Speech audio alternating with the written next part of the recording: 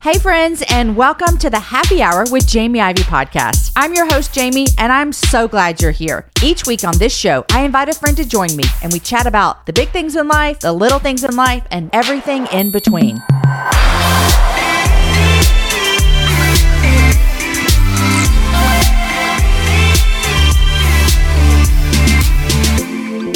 Hey y'all, Jamie here. Today's show, we have a woman on here who I was so intrigued with this interview that I wanted to just fly on out to California and have breakfast with her. That would just be dreamy.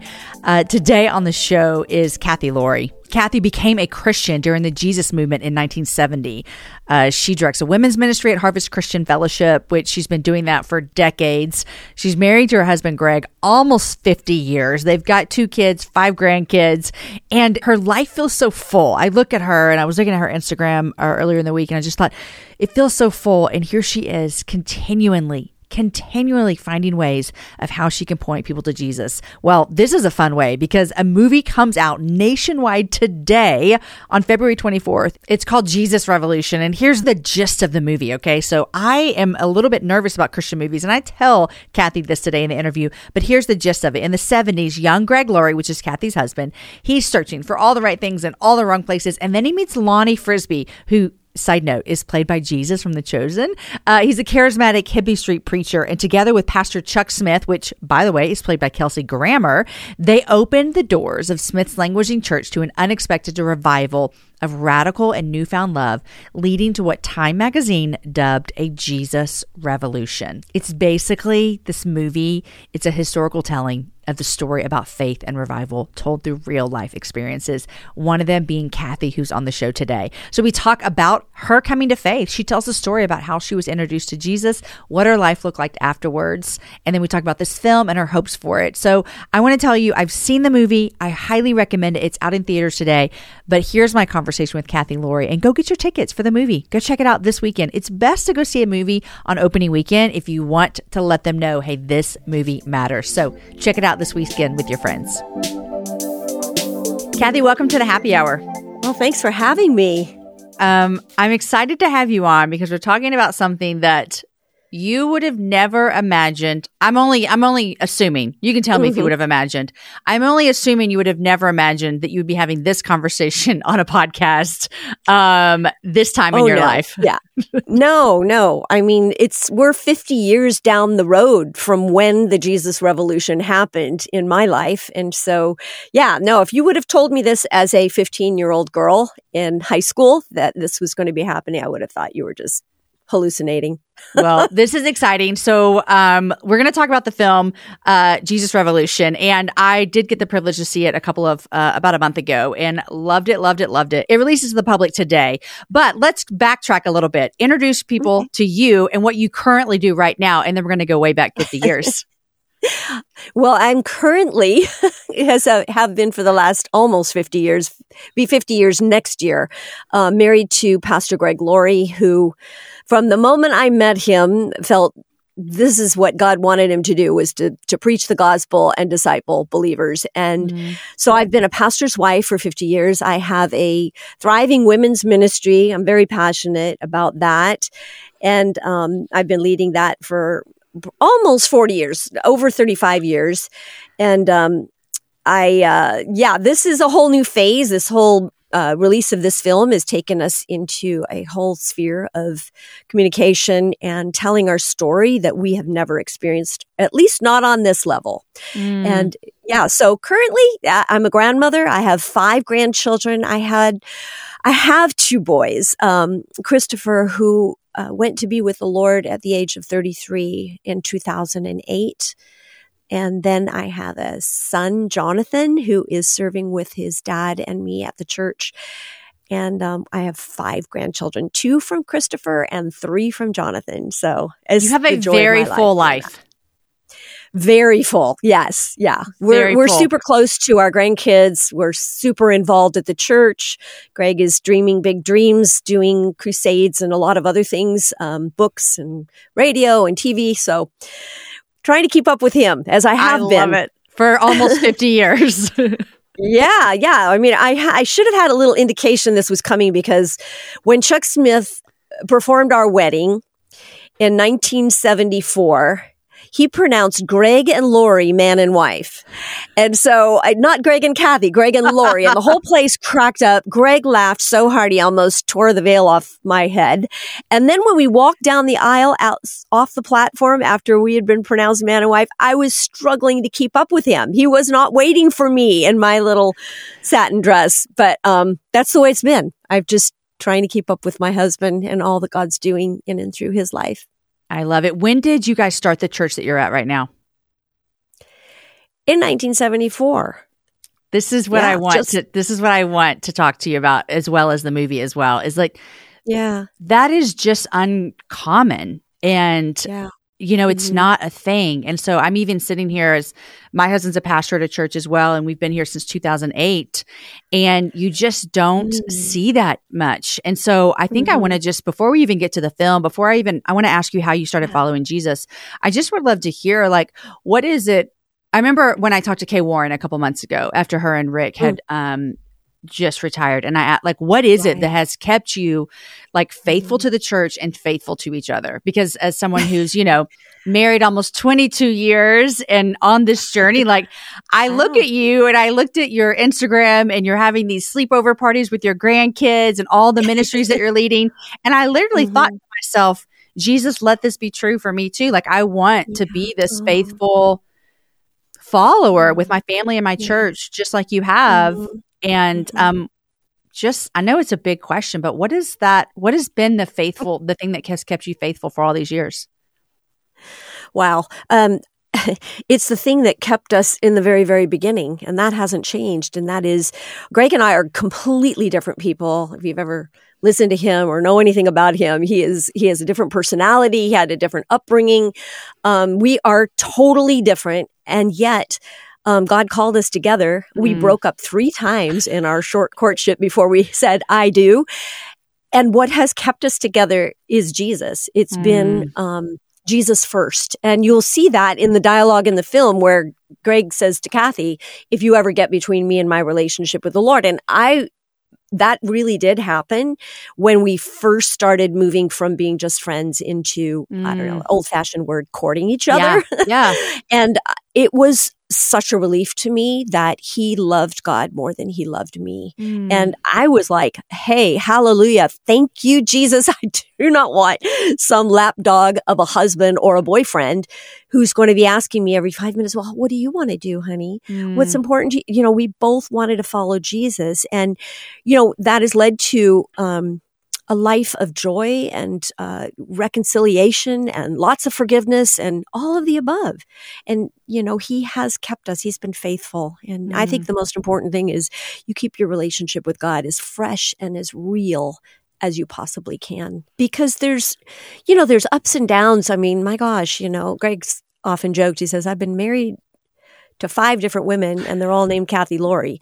And, you go through the phases of your life, you're single, you're newly married, you're having children, you're birthing a ministry, you're raising teenagers, you yourself are going through, especially as female, we go through all our wonderful evolution as women. I think women's bodies are so amazing. Our whole makeup is so different from men, and we have to learn to navigate all of those changes within ourselves.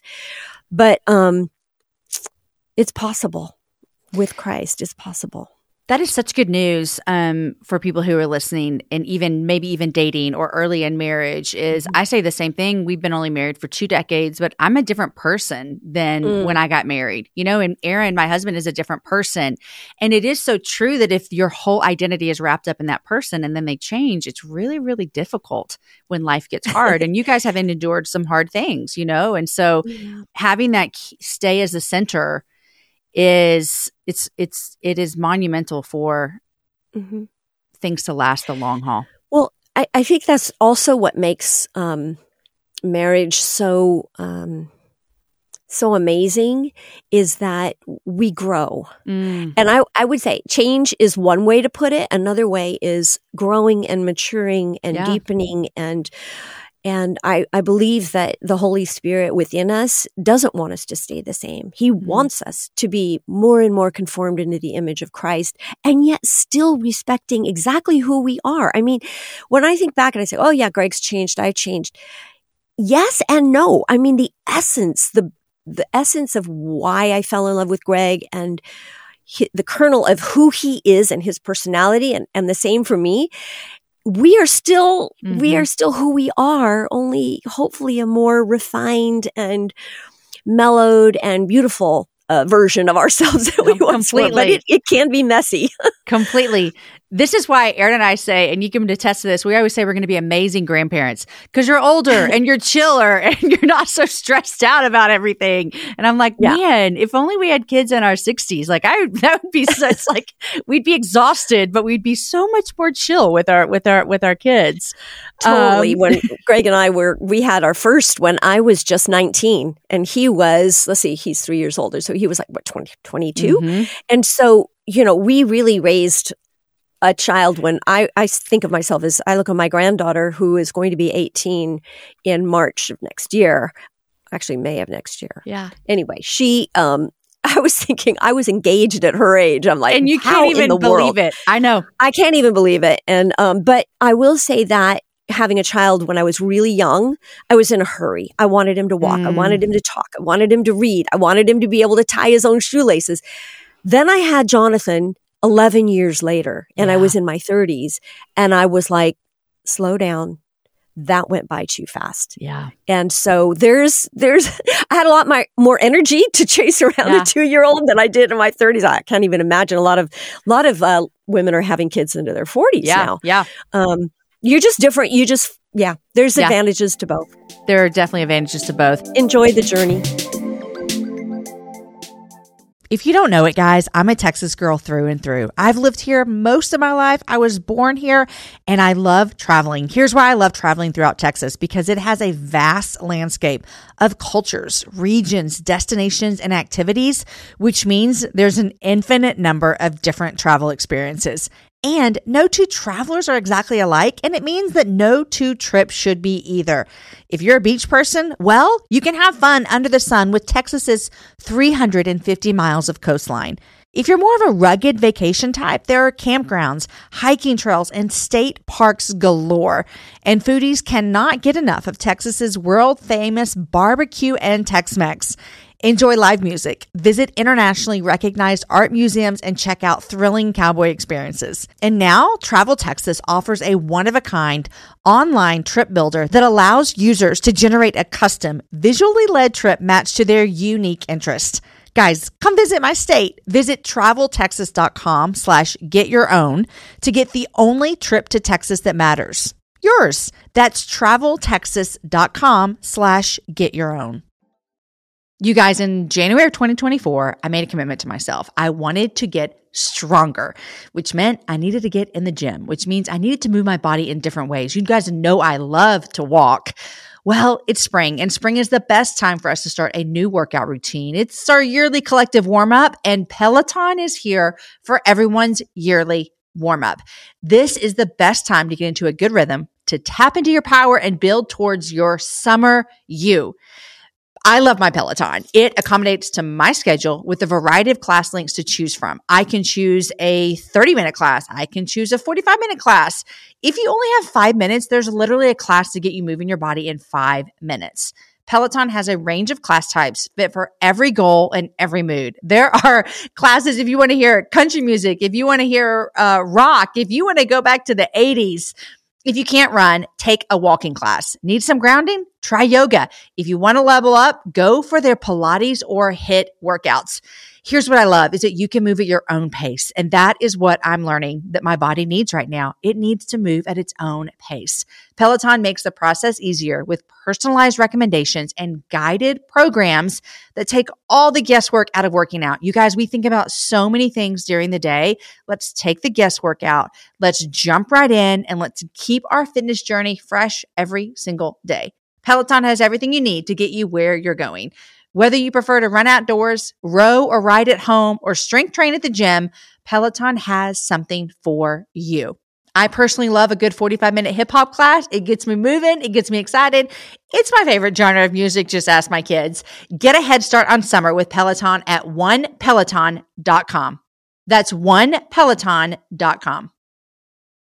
I want to talk about this film, and more important than the film, I want everyone to go see the film. Cathe, I'll be real honest with you. You might feel this way as well. Sometimes I hear about like Christian movies or a movie about Jesus and you're like, I don't know. Is this going to be cheesy? Like I remember when The Chosen first came out, I was like, I'm not watching it, you guys, because I just don't know. And now I love it. I think they're doing such good work over there.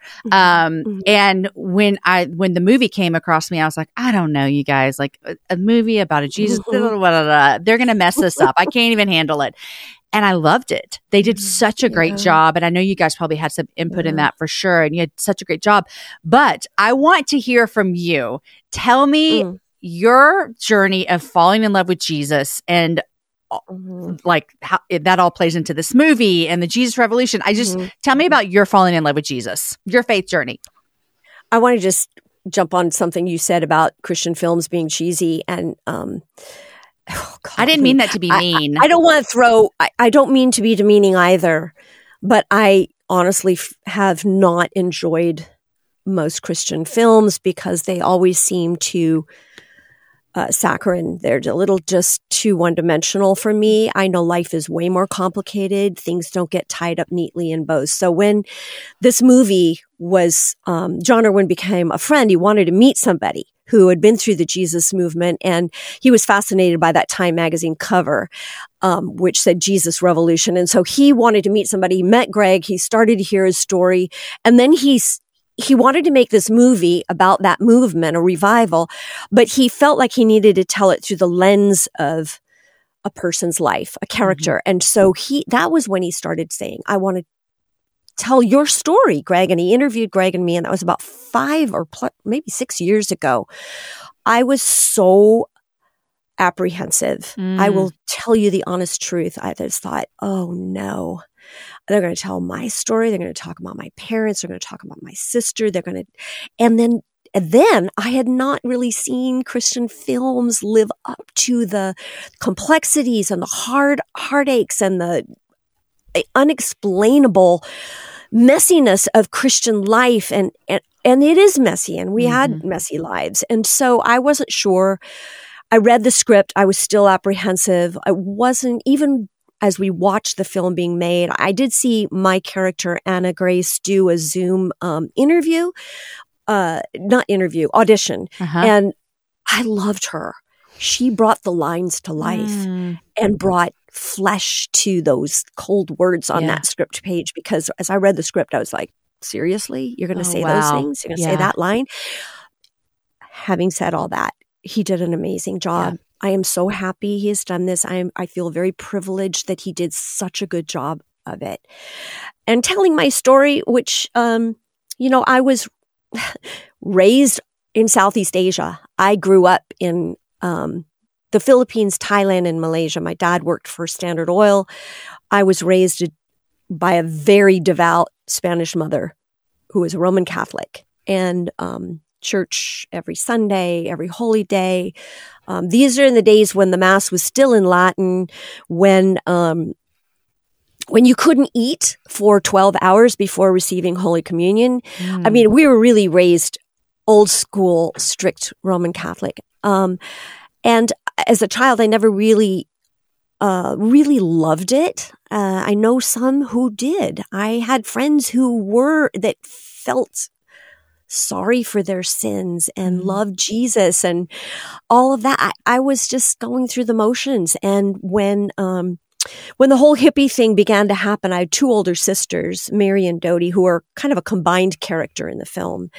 My oldest sister's 5 years older than I was. So I was in, just starting high school, end of junior high. She was already in college, and the whole hippie thing just came like gangbusters, and there was this authentic, and I believe a real honest search for something more than what we were seeing in culture and life. And the Vietnam War was in full force. People were coming home in body bags. There was the assassination of JFK, and then later on his brother. There were race riots. There was all of the upheaval that you think of in the 60s, and this prosperity that kind of swept into America after World War II. Everybody had their own homes. Things were June Cleaver and all of that. And yet there was a generation of young people that were just like looking at the emptiness of it all and saying, there's got to be something more. Introduce the Beatles and introduce psychedelic drugs and introduce a deeper search and anti-war sentiment and all of that. And my sisters got swept up into it. And I was pretty young. I mean, I was like 13 when I watched this all coming down. And actually, to be honest with you, I was terrified by what changes I was seeing in them. I didn't know they were taking drugs, but I just saw this incredibly different, these two sisters of mine who I knew become like different personalities. They disconnected from my parents. They spent a lot of time in their room listening to music and dressing differently, acting differently.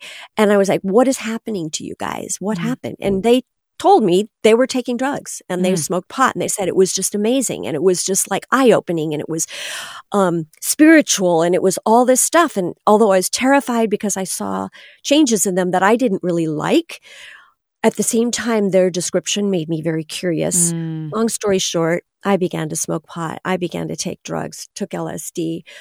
We moved from Southeast Asia to Southern California. My dad resigned his job with Standard Oil and began another career altogether.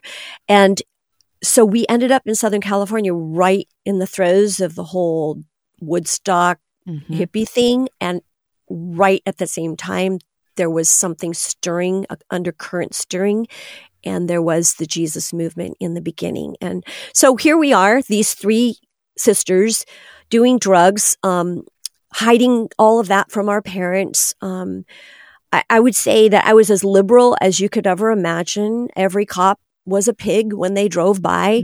I didn't relate to my parents any longer. I was all about the whole tune in, turn on, drop out. My dream at the time was to go to college and join the Students for a Democratic Society, the Weathermen, which was a very scary, looking back, became very violent organization that was rooted in, this liberal, liberal, very leftist philosophy. So that was where I was at, even though I was just like 14 years old. I had older sisters. So we are at my sister's college campus one night and we're sitting in a circle because we heard there was a concert in the student lounge at Long Beach City College. So we're sitting in the circle. I had my best friend from junior high who I just met, who was also, following the same sort of mindset. We're smoking pot. And these guys who we saw out of the corner of our eye come walking up to us, and they were hippie looking guys, long hair. And, I'd been to Love-Ins at the park. I'd been to concerts with my sisters. And that was not unusual to have anyone who was kind of in that world, the hippie world. The whole idea was we're going to change the world by being kind and loving and share everything that we are and everything that we have. And so these guys came walking up to us, but they didn't sit down in the circle. We thought they were going to come smoke pot because that's what we were doing. It's like, wait, you want to get high? And they said, no. And they just stood there instead of sitting in the circle with us. And I said, well, why not? And they said, well, because we found what we were looking for. And I was like, oh, yeah? Well, what is that? And they said, well, we found what we were looking for when we were getting high was really a connection and a relationship with God. And I was like, oh, well, okay, that sounds interesting. And then I said, well, what does that even look like? Well, they told us that it was a relationship with God, but it was through Jesus Christ. Now, at this point, I had stopped pretty much going to church with my parents. My idea of Christianity was that Jesus was this cool guy and very misunderstood. I had a poster on my wall that said "Wanted Jesus Christ" for insurrection, for this, for that. I thought Jesus was cool, but I thought Christianity is dead. There's nothing there. There's nothing in the church that I see. I don't see people in this church even talking about Jesus. They don't seem to have any spiritual connection at all. And here I was taking drugs and LSD and experimenting with Eastern religion, meditation. I kept wanting a spiritual connection with God, whatever and whoever he might be. And so when they said they found this relationship with God that was so fulfilling that they didn't need drugs anymore, they didn't want drugs anymore, I was very curious. But when they said Jesus Christ, I was like, you have to realize I was high. And I was like, okay, so yeah, you found this through Jesus Christ. And then I just started to giggle. I started to laugh at them and laugh at the absurdity of it all. And I began laughing to the point where I couldn't control myself. I sat in the circle and I put my hands over my face. And as I am laughing, Jamie, this was my encounter with God. I am laughing at them. I am laughing at the thought of what they were saying. I was also laughing at the idea that perhaps these were older guys, which they were, and they were playing mind games with me, and I wasn't going to be a fool. And so I'm just laughing, blowing it off. And in my laughter, with my eyes closed and my hands over my face, this thought, like an arrow, comes in my mind. And this is exactly what I heard, although it wasn't audible. It was the words that said to me, what you are laughing at is holy and true and good, and you are on your way to hell. Wow. And it was like, what? And I literally felt demonic, like there was something very demonic about my laughter. And I put my hands down from my face and I looked up and I said, okay, so what did you do? And they said, we prayed and we asked God to forgive us of our sins and to come into our life and to be our Lord and Savior. I mean, I don't remember exactly the words, but I knew what they said. It was as simple as that. So we went inside to the concert, not knowing this was one of the very, very earliest Jesus people bands out there. It was a acid rock band named Agape. Okay. The guy would play, and then he preached. And he said, in this student lounge where there were about 20 college students and me and my friend, they said, at the end of this, they gave their testimonies on how they had gotten saved, and they had come out of the same sort of mindset and background, so I could really relate. They said, if you want to receive Jesus, stand to your feet right now. And it was like, of course I do. How could I say no? And I stood up and right then and there gave my life to Jesus. And then the next night, those 3 hippie guys that came over said, do you want to go to church? It was like, heck yeah. The church you're going to? I'll go to that church. So they came and picked us up. Why my parents ever let me go, I have no idea. They pull up in this beat up old car and I said, well, we're going to church. And they let their 15-year-old daughter, their 17-year-old daughter, and their 21-year-old daughter get in the back seat with these guys and go to a church. Right. And they looked pretty radical. And that was Calvary Chapel. And that's when I heard Lonnie Frisbee preach. Wow. And it turned my life around. And it changed your life. Completely at 15 years old. Oh, yeah. And the next day, I really, really had a relationship with God. And I knew what I was doing was wrong and I was going to stop. And the next morning, as if getting ready for school the next day, I'm getting dressed and I'm thinking, I'm so full of joy. I'm thinking to myself, God, what do you want me to wear today? All of a sudden, how I dressed, and I was pretty edgy the way I dressed in those days. What is it you want me to wear? What do you want to do in my life today? Who am I going to talk to and tell about you? And that was totally a 180-degree turnaround for me. That was not me. I didn't care about God. Never even thought that he was real. Maybe he was real once upon a time. Right. And for maybe certain saints, but not for me. It can happen. That's the kind of eye-opening darkness to light experience that I had. It changed my life. And I talk about it today. It's still the same Jesus, only I know him so much better. We hear about that movement and that time. And when you were talking, a lot of the things that you were even saying about how you and your sisters were searching for something. Like, there's nothing new. Everyone is still searching for something like that. That is not a new phenomenon. That is humanity searching to be connected to God. But I think about that. And honestly, Cathe, I have been following Jesus since I was 21. And that Jesus movement is really hard for me to understand. Like, because unless you were there and a part of it, it feels so foreign to me, you know? And so you experience that. You've been through that. What is your like hope for now? Like, everyone's like, we need revival. And I have some friends who are really plugged in, and they're like, revival is coming. Like, it is coming. You've lived through this. What do you feel about now versus then? Oh man.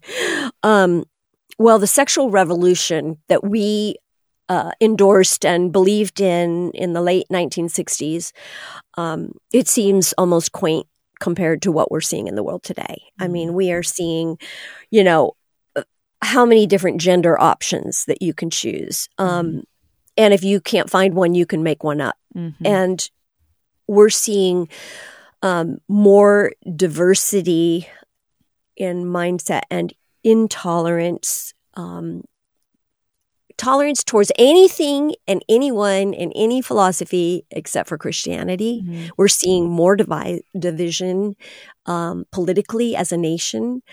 I think more than even during the Vietnam War. I think we are more, the lines are more clearly divided. So we are seeing what we saw in the 60s and 70s blown up on, use a, idiom, on steroids. It's just gone. It's gone wild. And we are so ready for Jesus to come and move into this culture and move in some way. And what is that going to look like? And who are and I've been asked this question in a few different interviews and wondered, and Greg and I've talked about this together, what Chuck Smith did when he let the hippies in. We were not cleaned up. In the movie, it's like one of the staid congregant says to Pastor Chuck, he says, they're coming in here and the girls are wearing halter tops and half of them don't wear shoes and they need to go get a job. They need to go home.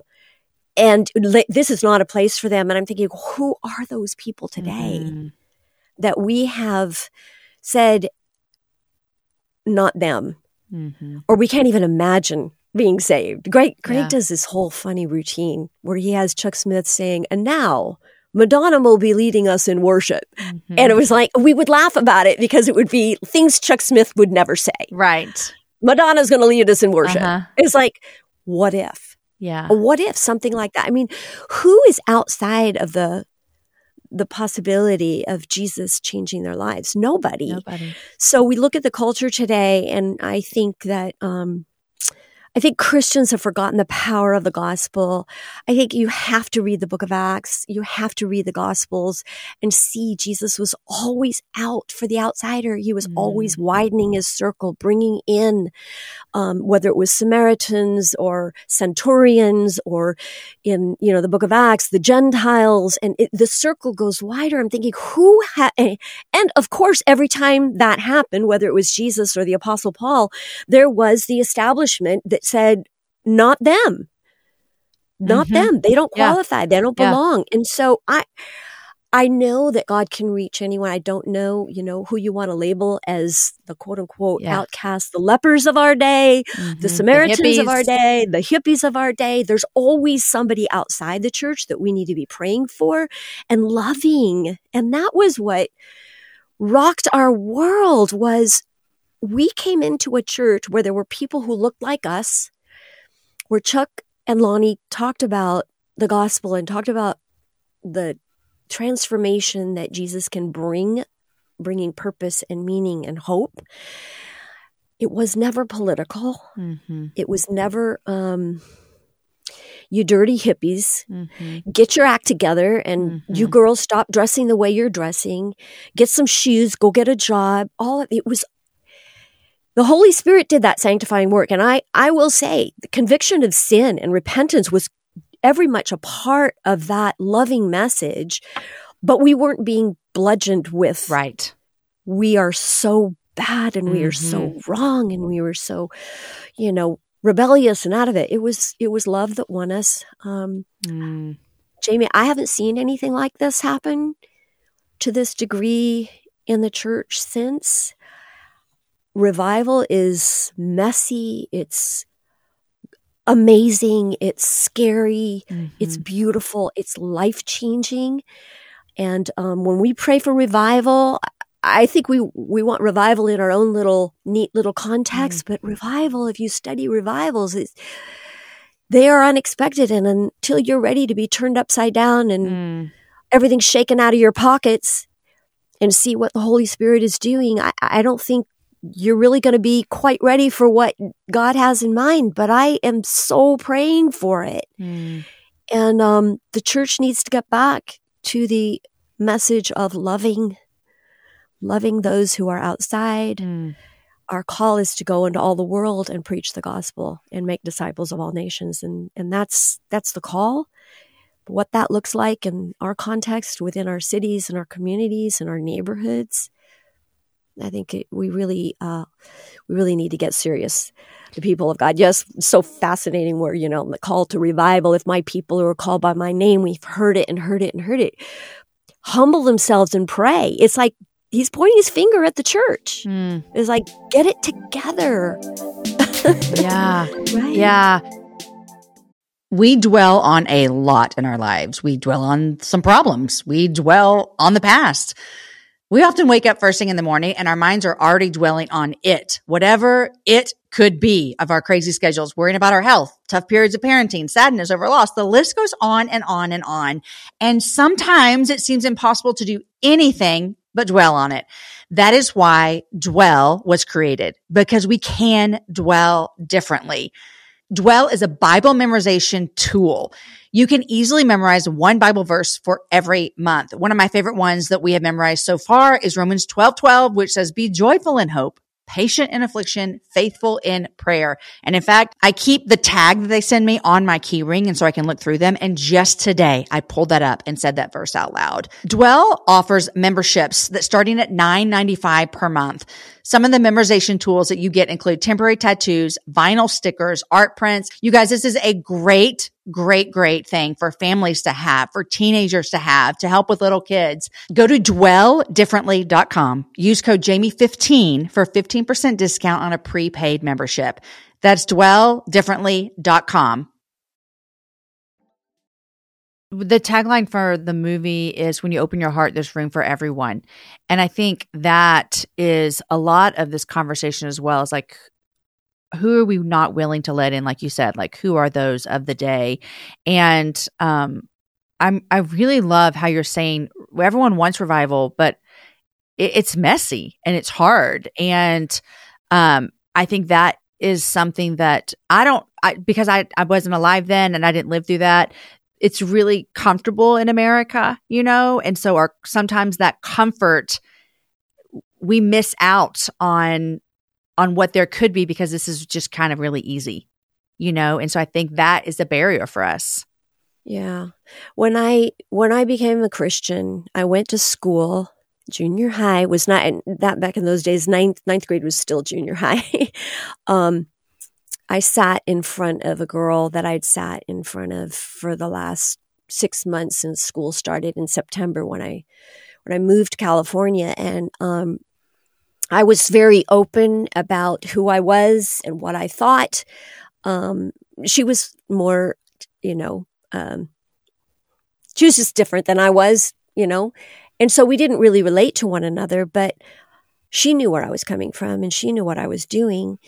And when I got saved, I went to school the next morning and sat in history class and turned around to the girl sitting behind me and I said, "You will not believe what happened to me last night." And I started to tell her about how I met Jesus and that how much love I had experienced. And she looked at me and she goes, "Oh, that's so great. I'm a Christian too." And you know what I thought? This is what I actually thought. I thought, "No, you're not. Not if you were a Christian. Wow. Why did you never tell me?" She probably just wrote me off. I probably scared her. Yeah. Probably thought anybody but her would receive a message about Jesus. But I was like, why didn't you even tell me? And so I feel like the church is like that girl. It's like those people, they're a little too out there. not going to talk to them. But they're searching for God is what a lot of this behavior that we look at in the world today is like. It's just a way to feel you're loved, a way to feel you belong somewhere, a way to feel that you have significance and meaning as an individual. And Jesus answers all those questions better than anyone else. I mean, if you're going to compare philosophies, he's got the best thing to offer. We have that treasure within us and in our lips and in our hearts. And yet so often we're silent about it. This film that is based off this movement in your life, it comes out today, you guys, in theaters. You can go watch it, and I've seen it. I want to ask you this, Cathe, as we talk about the film, and I appreciate your apprehension about it at the beginning, not only because you're like, oh my gosh, it's a Christian film, what are they going to do? But also like, this is my life. Like, hello, this is what we're dealing with here. What do you hope for moviegoers when they leave the theater? What do you hope for them to experience and feel? Oh, man, there's two deep prayers of my heart. One is that the young people of today who feel misunderstood or they can't relate to what we would have called the establishment, counterculture types, that they will see that the things that they're really looking for and striving for, peace, unity, acceptance, freedom, love, all of those things, there is a God in heaven who loves them and has a beautiful plan for their lives and sees every piece of their life. And he is the one who brings purpose and meaning and joy that is lasting. So I pray for that. And then the other thing I pray for is the established church, and of which I am a part, that we would never lose sight of the fact that there are, and America is becoming increasingly, the religion of the nuns. They're just people either who have left Christianity, like I left the Catholic Church at one point, turned my back thinking there's nothing there, I don't relate.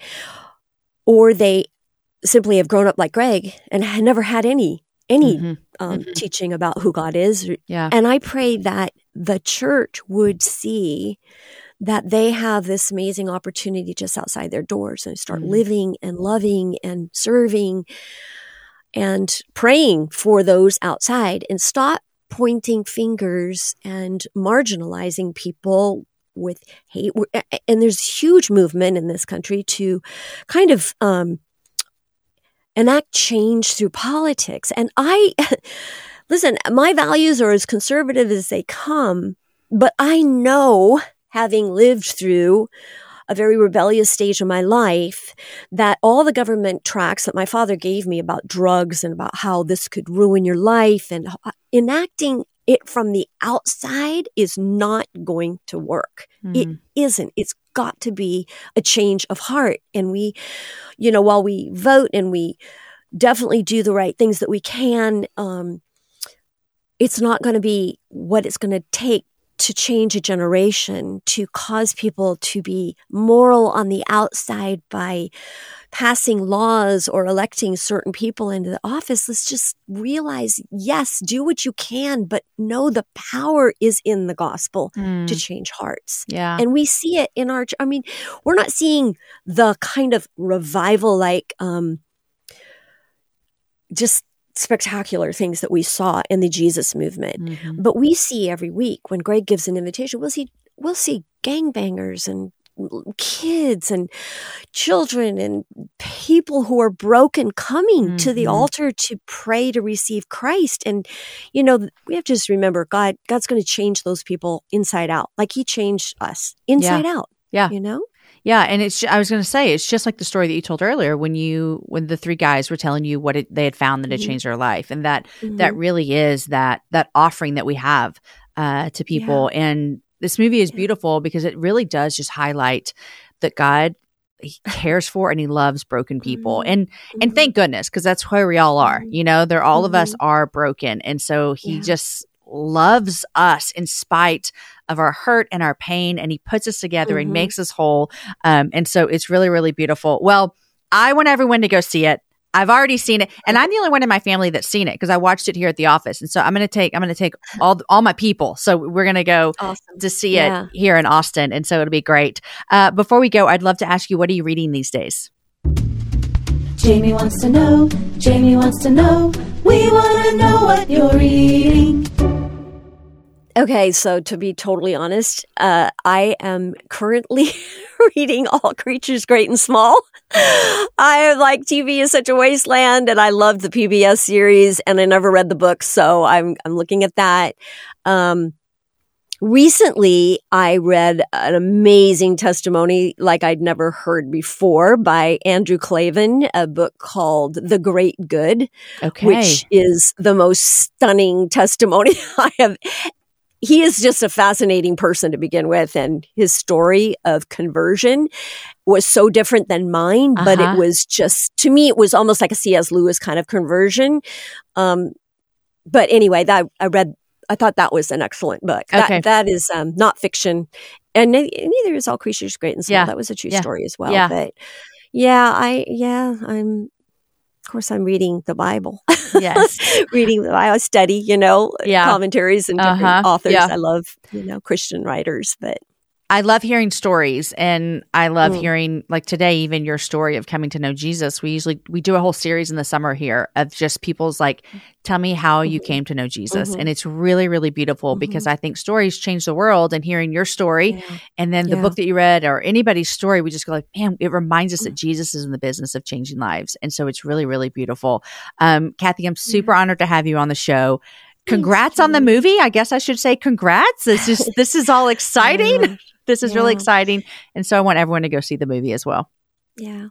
Well, just pray for the lasting impact that this movie might have. And, really one really important thing for, I think, all your listeners to recognize in a time when we're seeing everything so messed up. I mean, you don't have to even say what it is. We all know what it is. It's just messed up out there. To have a Hollywood film studio like Lionsgate spend tens of millions of dollars to tell a story which is centered on the gospel changing a generation, changing individuals' lives with the title Jesus Revolution is nothing short of miraculous. I mean, in my mind, you could put that right up there with Nebuchadnezzar and Cyrus underwriting the Jews going back to Jerusalem. To me, the possibility that God could work, and I can't explain why they're motivated to do this. I imagine there's some dollars involved in that.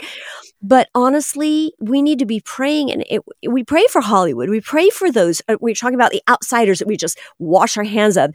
Evil, condemn, protest, boycott.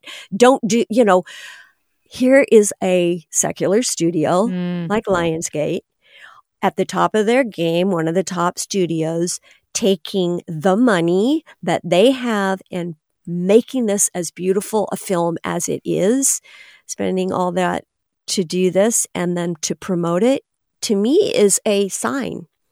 And it doesn't shy away from the gospel. I mean, it is not like a watered down film. No. I mean, I remember watching it going like, wow, I can't believe this is a movie that's going to be in the movie theaters. Yeah. Yeah. Well, we need to really pray, because if we want to see more films that are uplifting and hopefully not the trite Christian stories necessarily. I mean, we don't want a Christian version of the Hallmark Channel, so to speak.